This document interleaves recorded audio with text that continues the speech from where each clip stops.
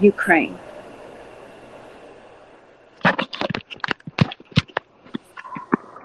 Thank you, Maggie.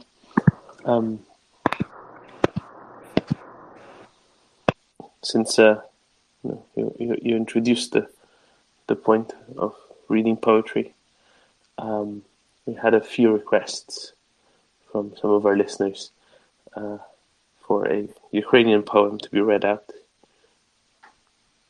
and specifically the Testament by Shevchenko, or Zapovit. Uliana very kindly agreed to do so. She'll do it in Ukrainian because, well, we think that's probably the best option here. But I've put a tweet up in the nest that has a link to an English translation as well for anybody who wants to try to follow along. Uliana? So the Testament by Shevchenko, just a short introduction, that he was one of the most prominent Ukrainian poet writers, novelists and artists, and much of his kind of artistry revolves about this kind of will to fight, will to resist Russian occupation during the times of Imperial Russia, and that's also is seen throughout his poetry and also in his testament, which I'm about to read.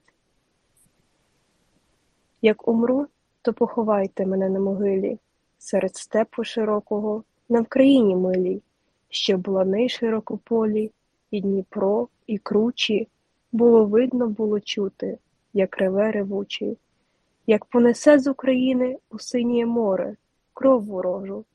Ото йді я, і лани, і гори, все покину, і полину до самого Бога молитися. А до того я не знаю Бога. Поховайте та вставайте, кайдани порвіте, і вражою злою кров'ю волю окропіте. І мене в сім'ї великій, в сім'ї вольній новій, не забудьте пом'янути незлим тихим словом.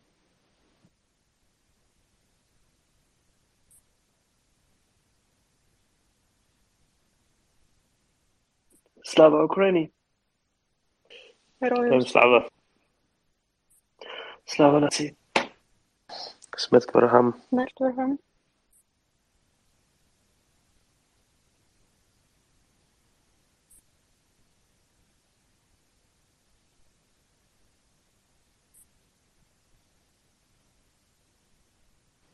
One of the last lines of the poem talks about how after the Shevchenko dies, that he would like to be remembered in a family that is free, that is new, and that they will still remember his legacy and remember those who were fighting for the freedom of Ukraine.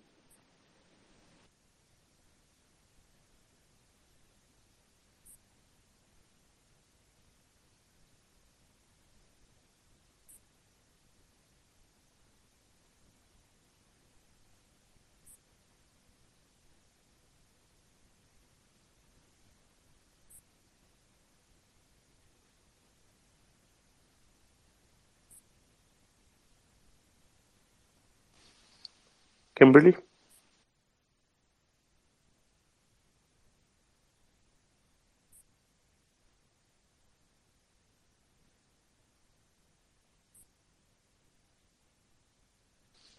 Kimberly, feel free to unmute your mic and go ahead.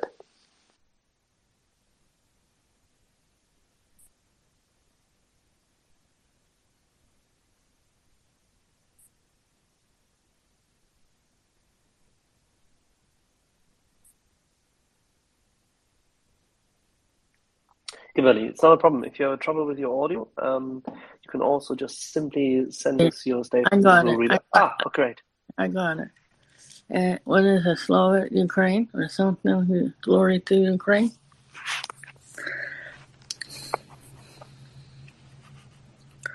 Glory to Ukraine. Roman was a great soldier, and he died for what he believed in. His country. He saved millions of lives.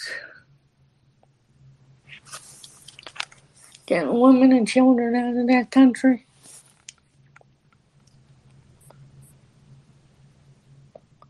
Putin might celebrate this, but Putin will burn in hell at the end. And we'll all dance on that, just like we did with Hitler. And we still today.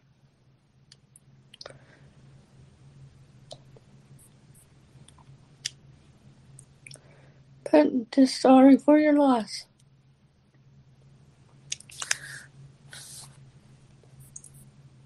And hurts to lose a soldier in war. He knows what he signed up. He was a true soldier. Like I said, he helped save millions of women and children and men in Ukraine all over.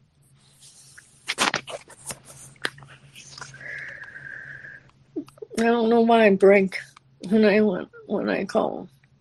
I don't talk that often. I just listen.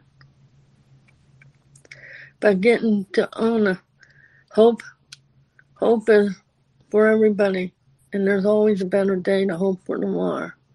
And that's what Roman did. He hoped for a better tomorrow. His tomorrow will come. Ours will, but we got to keep fighting this fight. And I just looked, and it says right now more than 100 GOP primary winners back Trump. False election. That is not good news for Ukraine. If Trump's people get in our Senate and Congress, there will not be one more weapon sent to Ukraine. I can guarantee you that. They're all Putin sympathizers. Whatever Putin have on these people, his ruble, and that will be a disaster. Thank you, Kimberly. Thank you for that. Let's rest in peace, Roman. Let's go back to Liana. Good day. Going to bed. It's about what you just shared in the nest, Domin. It's about that in one of the last notes he got from his friend. It's a poetry, like a favorite piece of poetry of Roman written by Mikhail Semenko, who is a member of Executed Renaissance. So basically executed by Soviets for kind of writing and creating poetry in Ukrainian. And the poem is written Patagonia. So you can see it in a nest. That one of the last notes were kind of also a poem.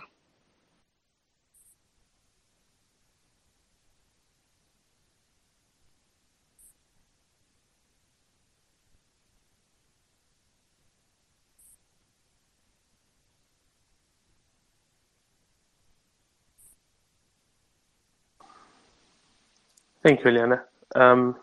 I think today, this afternoon, or morning, or evening, might be full of these half minutes silence. Anybody who wants to come up and speak, please click that request button in the bottom left corner of the screen, and we can bring you up and you can have your say. If you want to ask about other things going on in Ukraine, that's fine as well.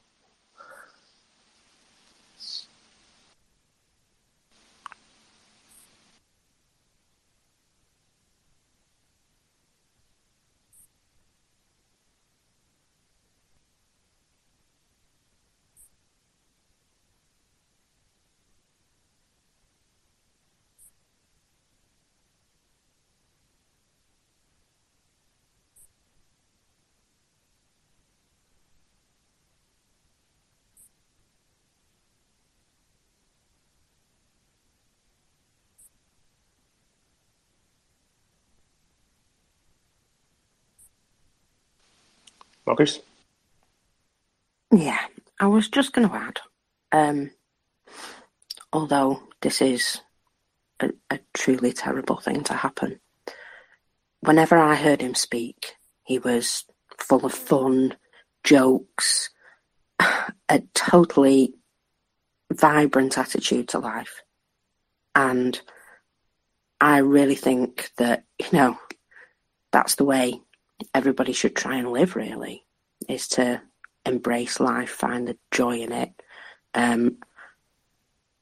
I've had a little cry. I'm sure we all have. But I believe it's about celebrating what he's done with his life. I mean, the brightest of us, sometimes don't live the longest. And we've got to remember that his memory is what's going to carry it forward. There's going to be an awful lot of things done to remember him. And all of us can take time to remember him. And all the others that have died along with him. He's not the only person out there. He's just the one who's closest to us. So we can take his memory and use that to honour everybody. Just my thoughts there.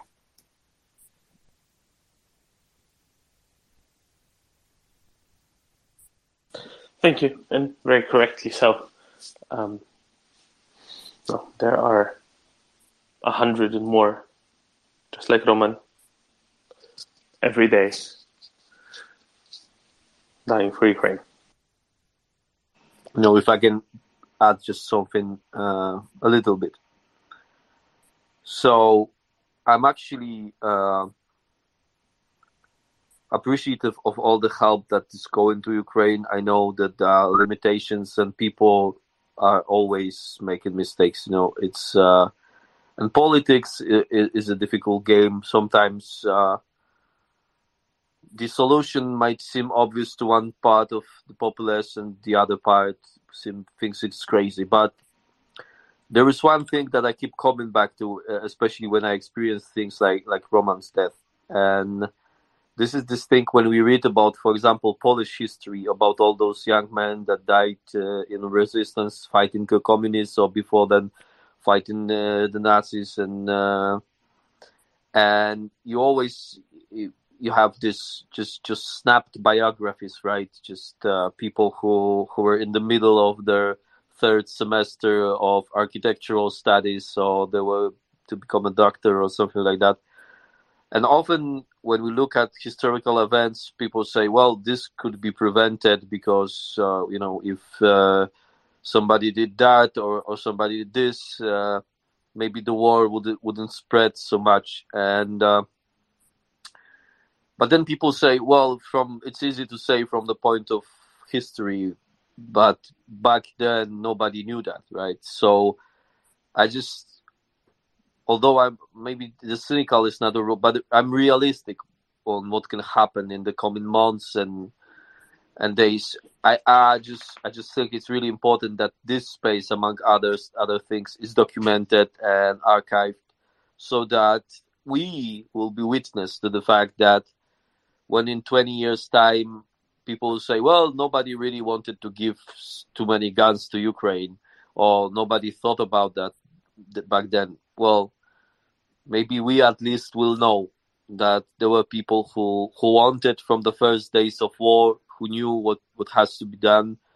And that's the most important. Just, it's one thing to look on past mistakes, on history, and say, well, it could have gone other way, but it's just so painful when you look at the present mistakes and you cannot do anything about it. Or we can actually, but you know what I mean. Thanks. Thank you, Maciej. Let's go to Kevin and to Patty. Kevin? Yeah, hey, thank you guys. I'm terribly saddened to hear of Roman's loss, and I just wanted to relay a brief thing from my experience recently, where I happened to lose my mom, God bless her, and it's just an amazing loss, But what I found was strength entered into my body and my soul. It kind of coincided with a lot of this space growing organically, and it's just a resolve that we can all get. I think in this space we can. So let's try to accept what Roman gave us, and it can fuel us for generations. And that's all.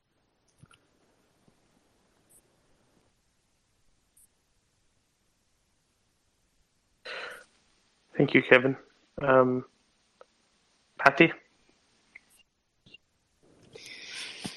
Hi, guys. I'm a very nervous speaker, and I just tried to raise my hand, and not only did I lose my connection, but my entire telephone rebooted. So I'm checking to see if you can hear me. Loud and clear, Patty. Loud and clear. Okay. First of all, I want to offer my condolences to all of you at the Walter Report. This must just be such a gut punch, and I'm a listener, and I'm sort of a speck of the population of the United States, and I'm old, and not only that, I'm an old pacifist. I actually protested war.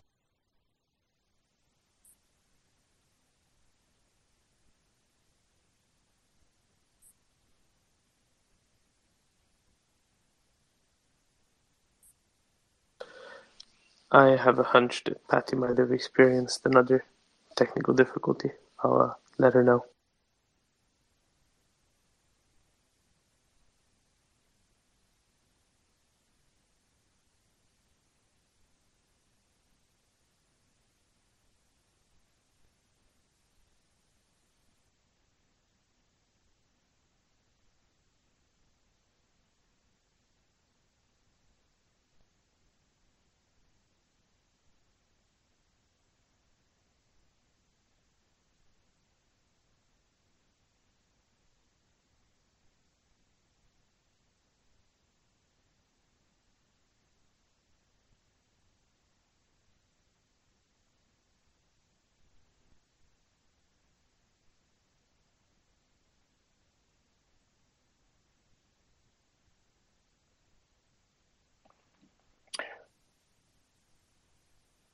So, gentle people, from time to time we fall silent just in awe because we're receiving messages and notifications from various parties who all have in some shape or form contributed, have listened to Roman, or people who knew him and been with him in the past.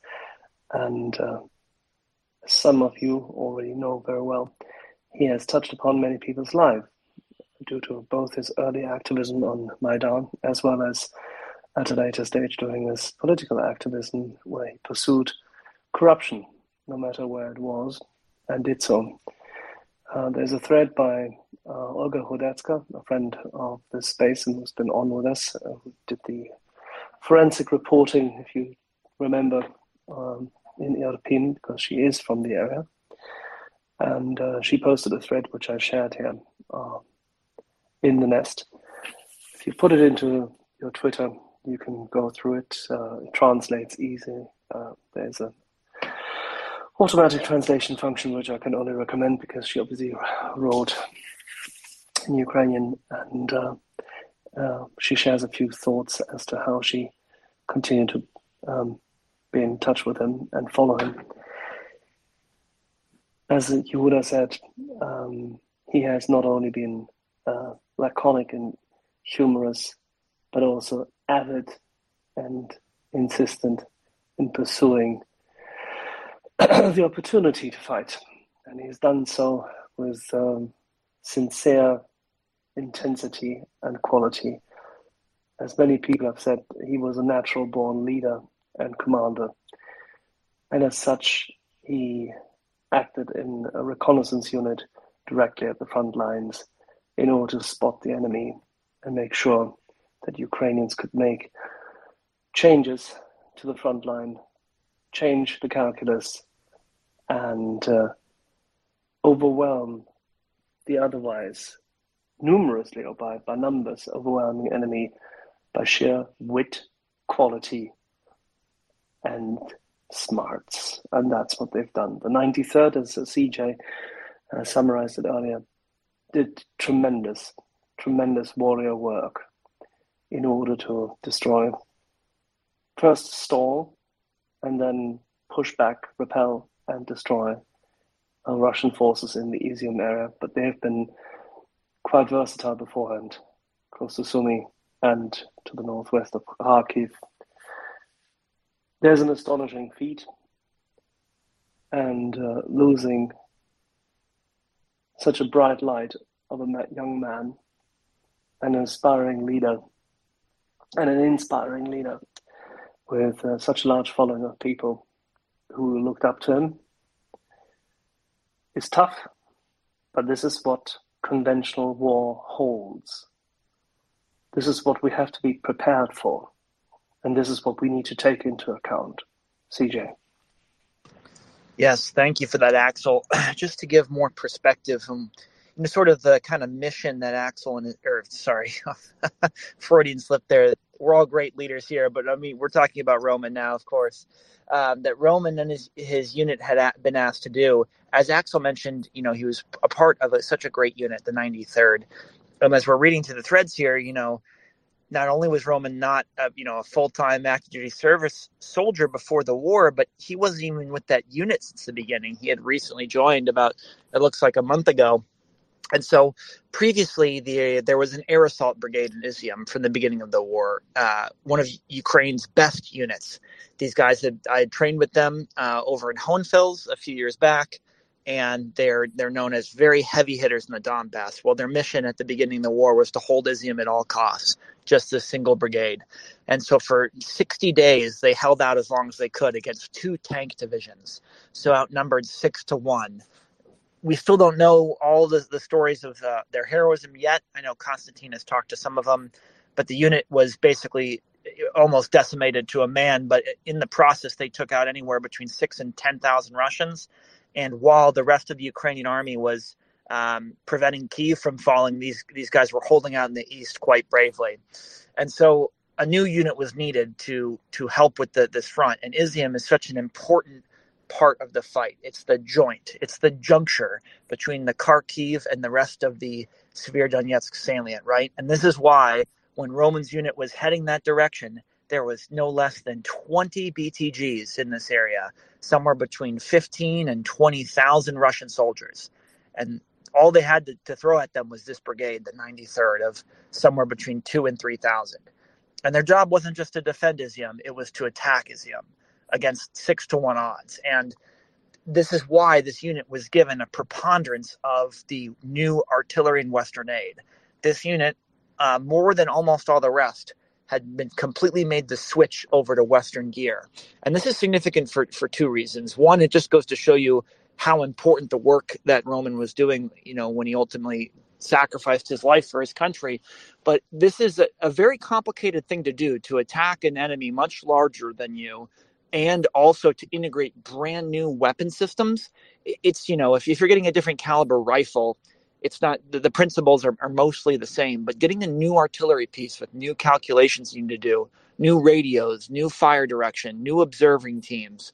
This is something this unit was doing, and it required the best and the smartest soldiers to do. And as we know, the soldiers weren't even, soldiers 3 months prior, and yet they knew, the Ukrainian General Staff correctly put people where they needed to be, like Roman, and gave him this task. And again, even though Izium is still in Russian hands, it is now only 7 to 12 kilometers away from the Ukrainian lines. And when Roman and the 93rd started this counteroffensive, they were over 30. They were outside of artillery range and couldn't affect all of these BTGs, this supply point, this juncture between the 2 Russian fronts. And now it's under threat. Izium is under artillery attack. And now Russia, who had moved troops from Izium to Severodonetsk, has to decide, do they let up the assault on Severodonetsk, or do they go back and try and reinforce Izium? So the 93rd and Roman's work has put Russia in a very difficult spot, which was the whole point of the operation.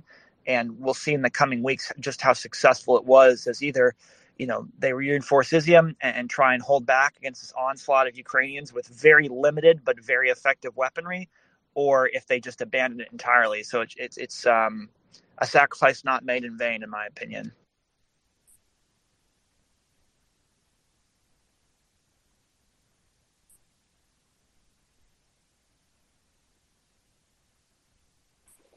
Thank you very much, CJ.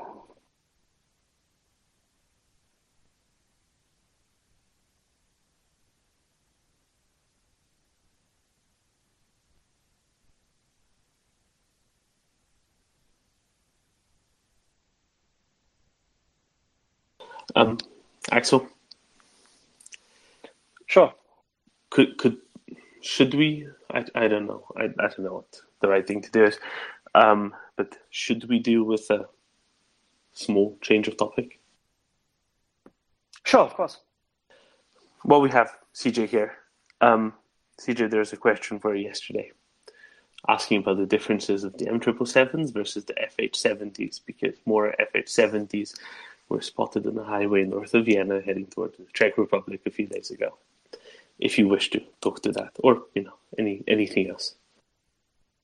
Yeah, so it was funny because one of Roman's complaints was exactly the 777s weren't fast enough, and the FH70s are a bit faster, right? They have an autoloader, they have a longer tube, they can shoot much further. However, they're a little bit heavier than 777s. They're a little bit more unwieldy to hide because they have a longer barrel. But if you're in a safer position, i.e., further back from the lines, they're maybe preferred. It's just with all of the mechanics of an autoloader, if it fails, it gets a little bit difficult to fix as opposed to a weapon system like the 777 that doesn't have an autoloader, just has more people instead. And actually, sort of as we're talking about artillery and Roman, one of the things he mentioned constantly, as have almost all Ukrainians, of course, is the need for HIMARS and MLRS. And that's why, if it's okay, I want to ask, well, Macei's here. I remember we were talking about this a month ago, this supposed purchase by Poland of 500 HIMARS. And I wanted to ask if you'd heard any official updates. I have a theory it was probably 50 and maybe a translation error, because that would be much more realistic. Or another thing might be the semantic error of calling an MRL and MLRS, as in Poland had agreed to upgrade their whole fleet of rocket artillery, had bought some guided rockets, but the most of the 500 were going to be something like BM-21s, 27s, or 30s that are unguided and of the Soviet make. I just want to know if Maciej had any updates on that. I know he's been real busy recently. No, sorry, I remember our conversation. That's a great question. No, I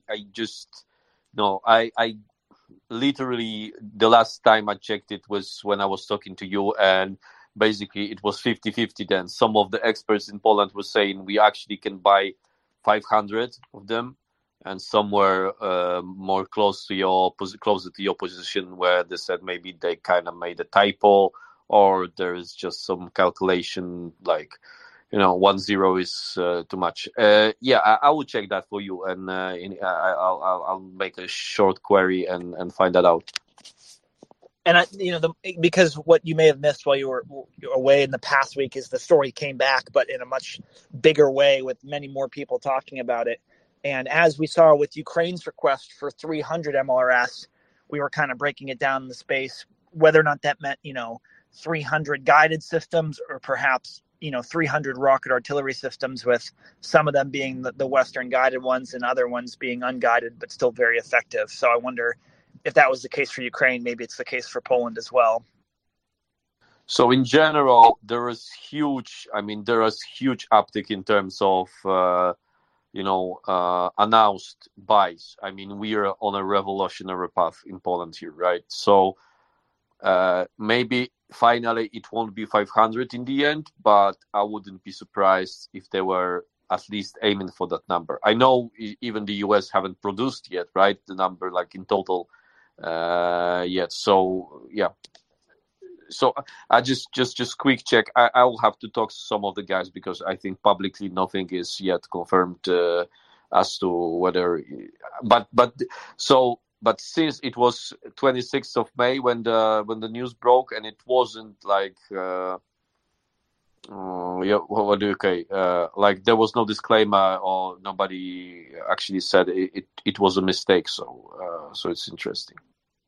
And I think as well, with all of these things, the reason why it was relevant to the report here is a lot of people had assumed, since Poland has been such a great contributor of military aid, that it was actually some kind of, political military design to get Ukraine more MLRS. And so, I didn't want to give people false hope while still recognizing how much Poland has done, which is obviously an incredible amount.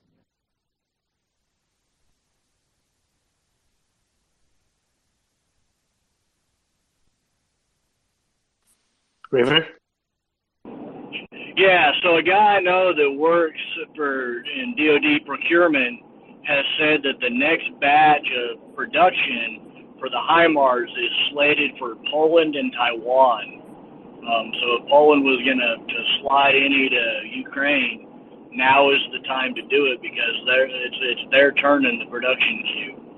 And I know whenever and however many arrive, there's going to be a lot of happy Arkansans down in Camden, where Lockheed Martin makes these rockets. I know they will be supporting Ukraine, raining fire down on Russian heads.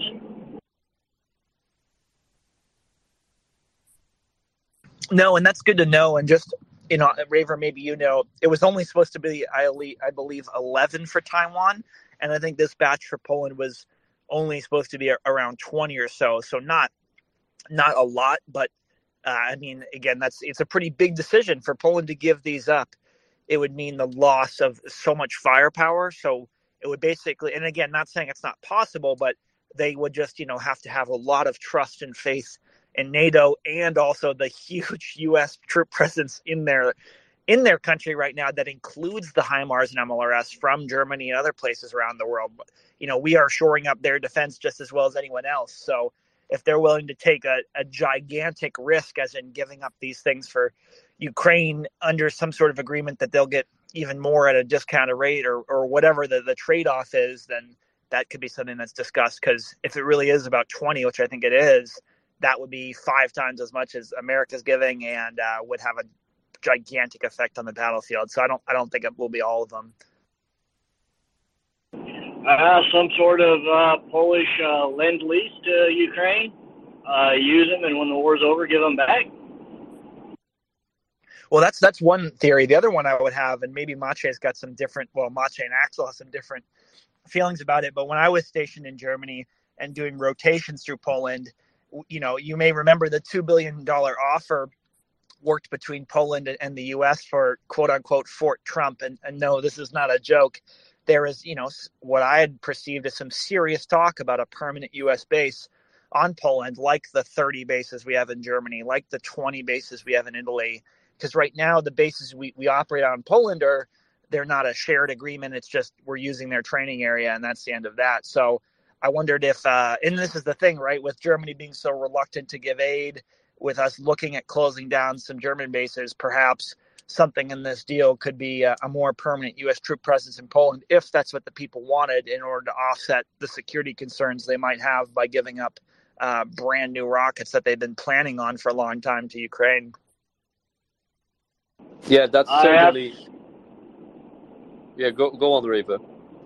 As an American, I would much rather see our troops in Poland than Germany at this point, at least some of them.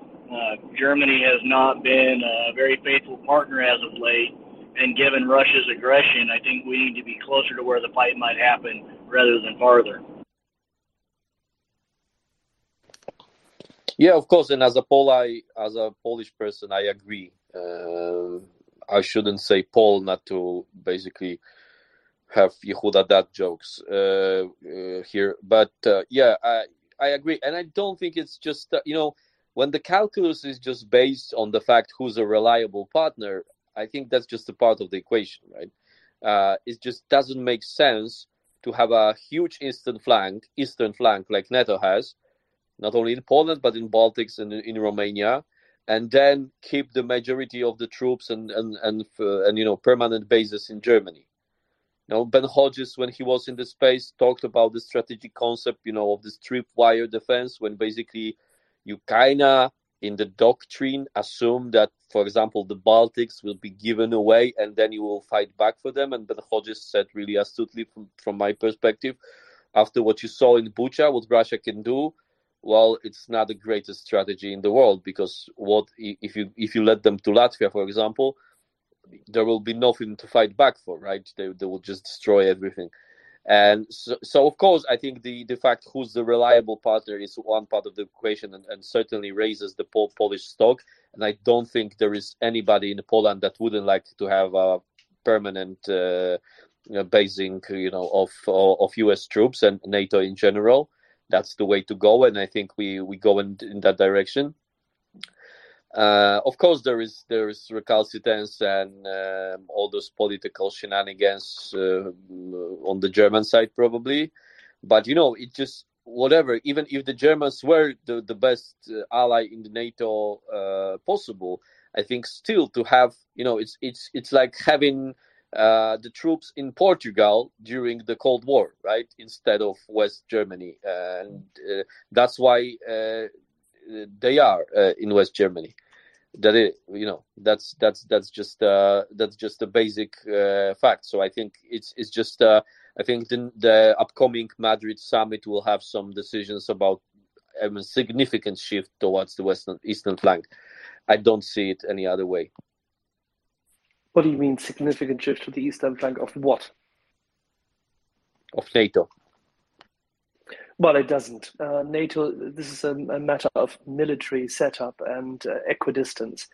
Ramstein Air Base remains the key to NATO in Europe, and it will always be because of its territorial position. It has nothing to do with the country in which it is domiciled. The same goes for at least 6 large bases in Germany. They are in a critical location which no other nation in Europe has. So that's just a matter of territory, nothing else. Well, I would say that the fact that there is no permanent bases on the eastern flank is not just a matter of territory. I would just, Oh, no, that's a different thing. Sorry, that's a misunderstanding. There will be permanent bases, say, in Eastern European nations. That has already been decided by NATO.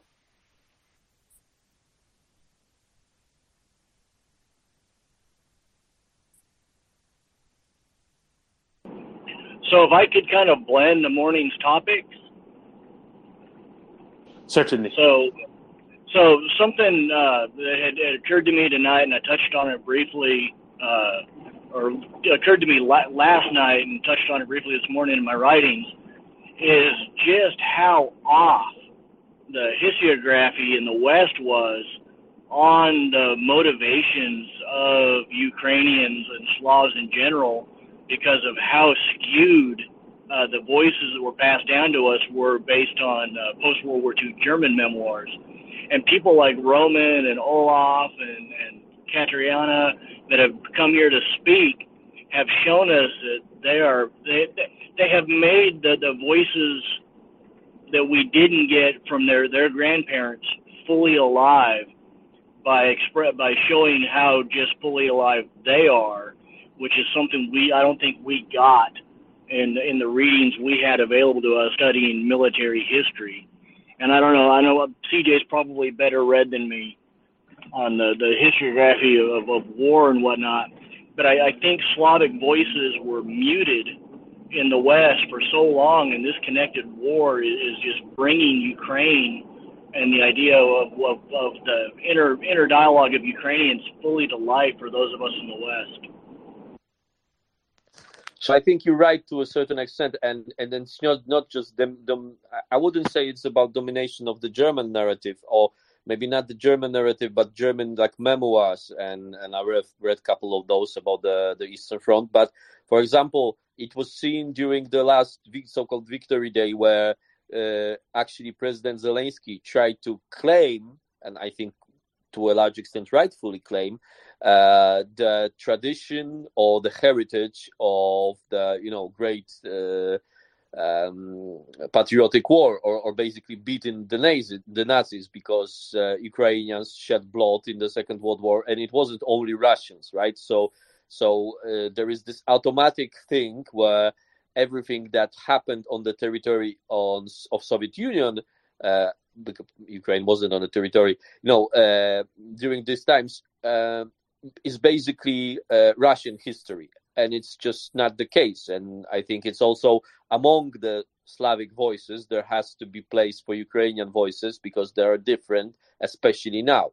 Historically, but now is just a huge difference in terms of mentality, in terms of culture, in terms of approach to the West and its ideals, in terms of approach to democracy and stuff like that. So So Ukraine was really, sovereign-minded even in 1991.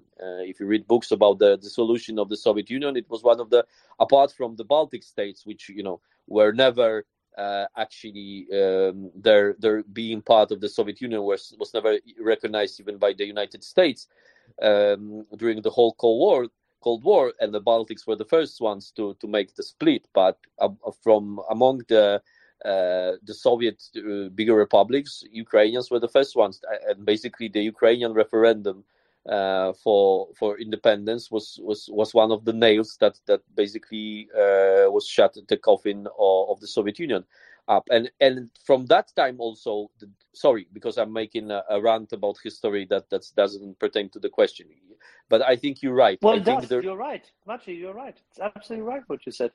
Keep going.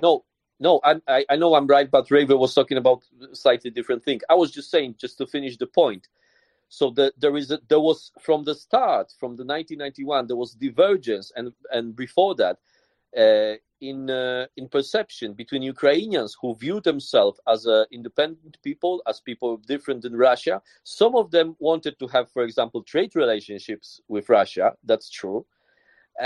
But Russians always felt that Ukrainians are the younger brothers, that they always have to have like Ukrainians under Ukraine and Ukrainians under their arm.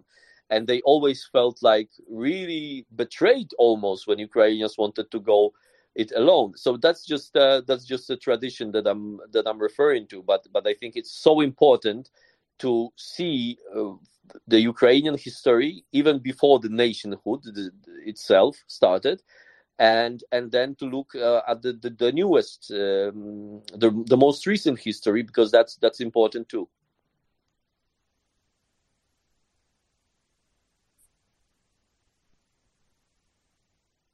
Maciej, can I just ask you something real quick? Sorry, CJ and Raver. Maciej, you mentioned the Ukrainian referendum. Can you remind us what Poland did at that point? So Poland was the first. So I don't remember the exact order. I think Canada was first, or Poland. You remember them? Who was the first one to recognize independence of Ukraine? Canada and Poland did it the same day. I don't know what the order was. So they did it. Yeah, right. So, yes, so they were. But what happened 3 months before that? So I don't know what you're referring to. I'm referring to the Polish preemptive recognition of independent Ukraine. You can talk about it, or I can talk about it. Up to you. Yeah, go on, please. So about 3 months, maybe 4 months, I forget exactly when, the Polish government, I think it was the first democratically elected government of Poland, basically sent this diplomatic note saying that Poland recognizes the right of Ukraine to be an independent country if Ukraine chooses to be so, and also states, and something that's been reaffirmed by every Polish government since, that there are no territorial disputes between Ukraine and Poland as far as Poland is concerned, and that Poland wishes to work with Ukraine as an independent country for forevermore, with no in friendship and without any disputes and so on. And then 3 months later, after the referendum, they reaffirmed that publicly. I just wanted to note this because there's a strong stream of Russian propaganda that tries to drive a wedge between Poland and Ukraine when and where no such wedge exists. Just wanted to note that, since we're talking about the Ukrainian independence referendum.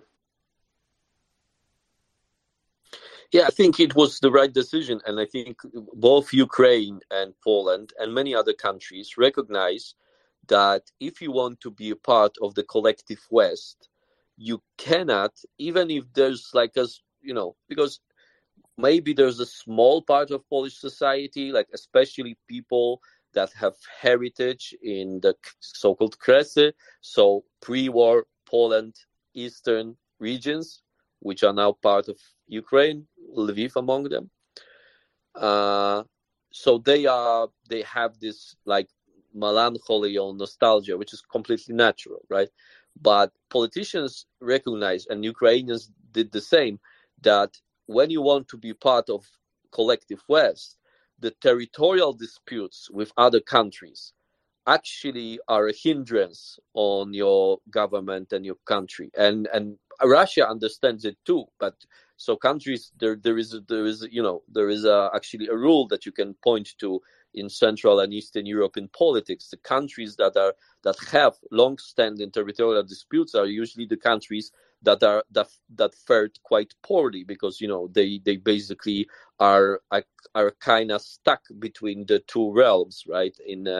So Georgia, of course, Ukraine after 2014, and Moldova are prime example of that. So I think Polish politicians, whatever their political colors and takes, were just so conscious that because one of the first, I think, realizations was that Poland, if it's going to be democratic and free, it has to have NATO ambitions, and has to have European community ambitions then, because there was no European Union then in 1991. I mean, so that's why you have to close all those disputes, and you won't gain anything. You have to concentrate on basically building up your institutions, building up your economy, and that's I think even Ukrainians, I think to some extent, were ready to move past even so painful of history, because in case of Poland, it was, of course, people were forcefully deported, and people were, basically there were huge forced migrations facilitated by the Soviet Union. So it's a different thing, but and it's, in the case of Ukraine, it's more recent thing. But what Russia does, it shows that it will never let you just live peacefully, right?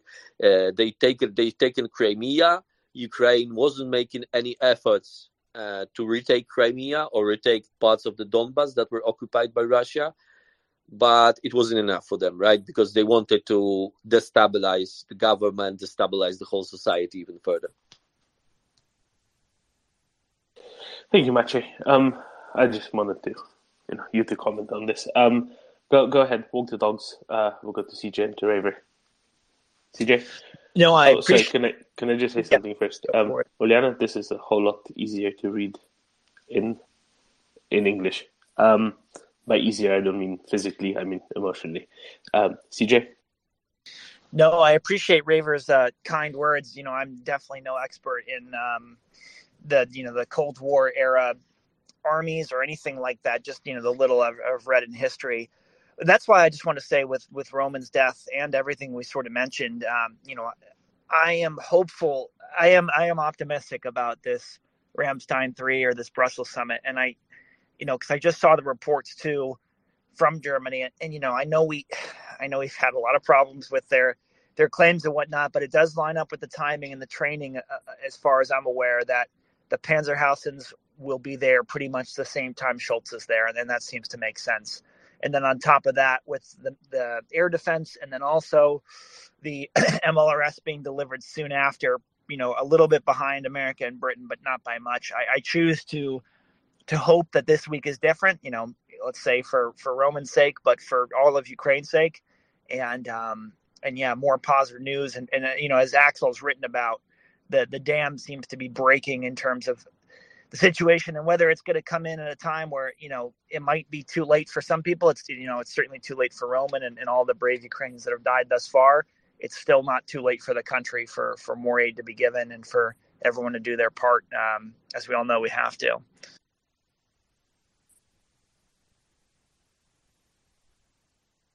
CJ, do you want to comment possibly on the stuff that you, Axel, and I were talking briefly about last night? I guess it was last night for everyone. Yeah, and so basically what we were talking about is what kind of other aid could be delivered to Ukraine with all the different security assets, generally in open source that are in the area. And the reality is, this month a lot of the American forces are switching out in Europe, and this is a pretty known fact. New units with brand new artillery pieces coming to bear. So it should be interesting to see if some of these are also trained, help train Ukrainians, and maybe give up some certain pieces and so on and so forth. But this is quite an extraordinary deployment of Americans.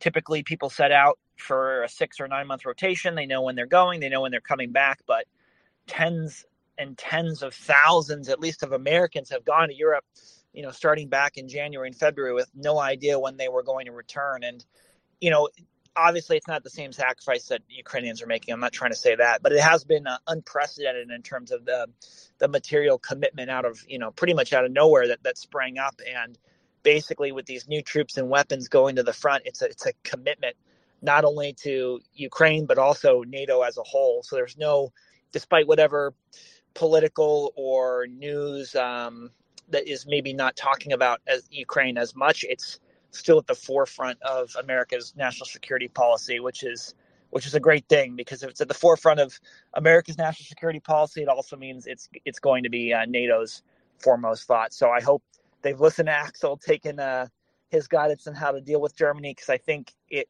is. I think it's going to be a good week for Ukraine. Thanks, CJ. Raver?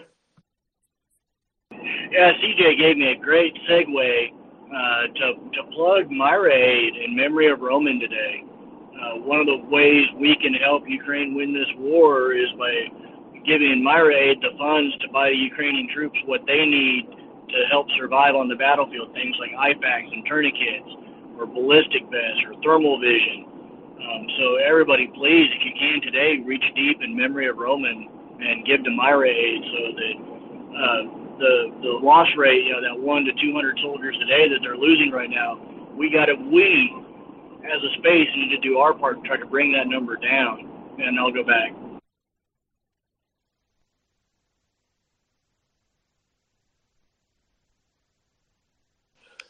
Thanks, Raver. We're getting Subrit up if he connects. Excellent as well, who can also comment on these things from the other side of the Atlantic a little bit. So, Britt, if you want to go ahead with anything, feel free. Otherwise, I can give you some prompts. Mic check. Loud and clear. Wonderful stuff. Yeah, just want to first of all just echo some of what CJ was saying about the recent, well, not recent, but the exceeded amount of American commitment and the rotation. He's absolutely right. I saw a lot of the American deployments, and they've been uplifted in many ways. Some ways that's not been talked about, and it is extraordinary the commitments that the Americans have had to this, and they've really.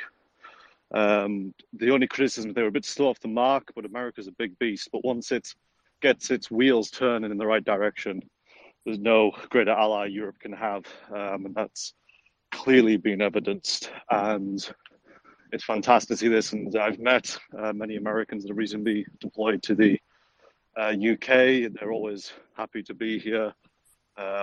Sometimes they call us an unsinkable aircraft carrier, which is a bit of a funny comment, especially the American base that they came out of. But anyways, that's been good, and it's kind of sort of been echoed from the UK as well. There's about 12,000 British soldiers currently in Eastern Europe, and obviously others in other parts of Europe as well.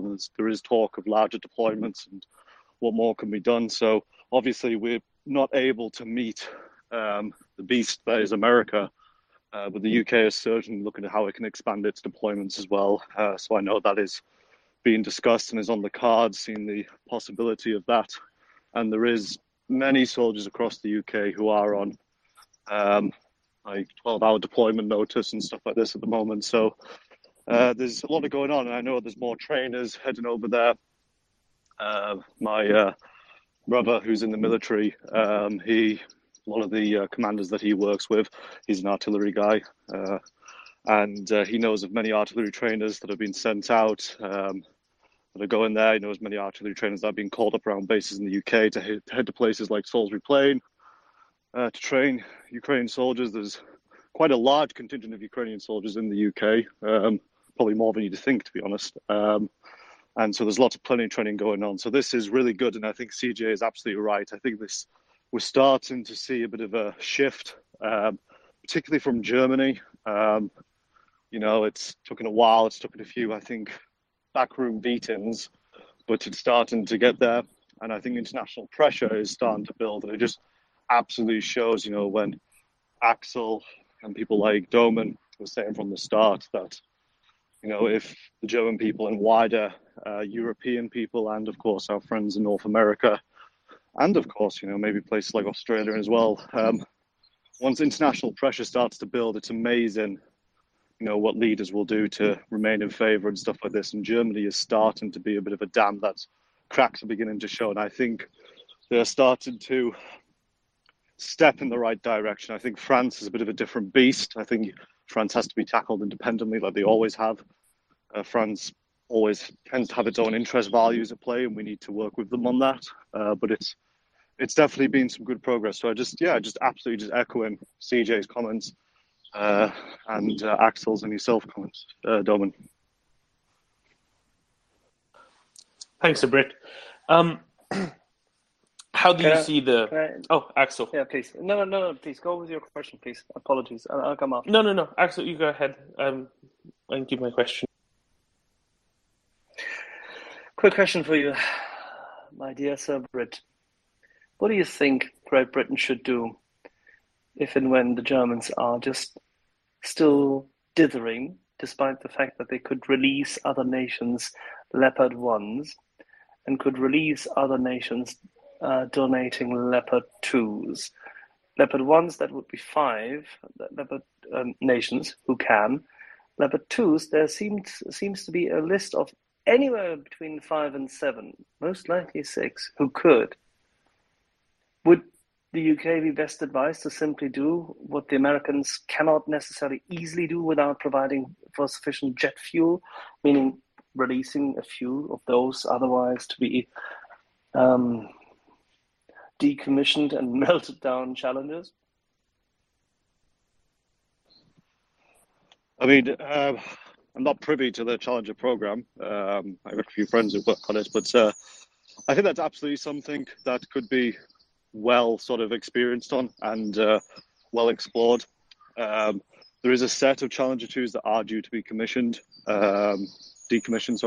and obviously the Challenger 3 program is well on its wheels now and is being delivered. And I think that's possibly something the UK can do. I think I haven't heard many conversations about it. It has been mentioned, but I definitely think the UK has the political will to do something like that. But I think it's a bit too soon to tell with stuff like that. I think come later in this year, I think there's a lot of people who are calling for the UK to review a lot of its defence policies because the UK has been positioning itself in the Pacific to counter China for many years, and the Americans have really been pressuring the UK to up its game.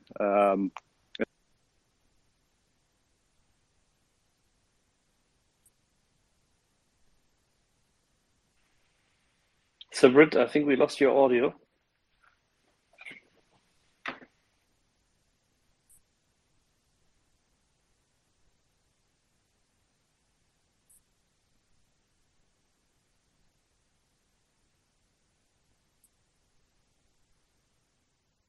I'll get Sir Britt up in a second.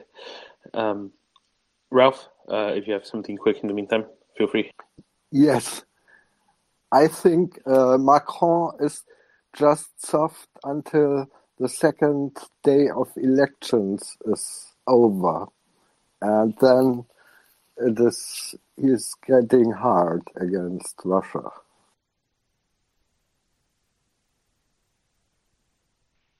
We will believe it when we see it. So Britt, you're back up. What did you last hear? You were saying China and the commitment, and that the US was pressuring in order for Britain to provide more coverage and more deployment in Southeast Asia. Yeah, so essentially what I'm getting at is that later this year, there's more of this sort of strategic command at the UK. There's more kind of now attention obviously being focused on Europe and whether we'd actually want to expand our arsenal of main battle tanks and stuff like this, because mainly our arsenal has been based around counterinsurgency and about expeditionary forces. because the UK amasses a whole different types of weapons that it would use if it was ever involved in a war. But with the change potentially that might come, I don't know if it will, because there's still a big push to move further to the Pacific. It's kind of a deeper question about the Challenger 2s.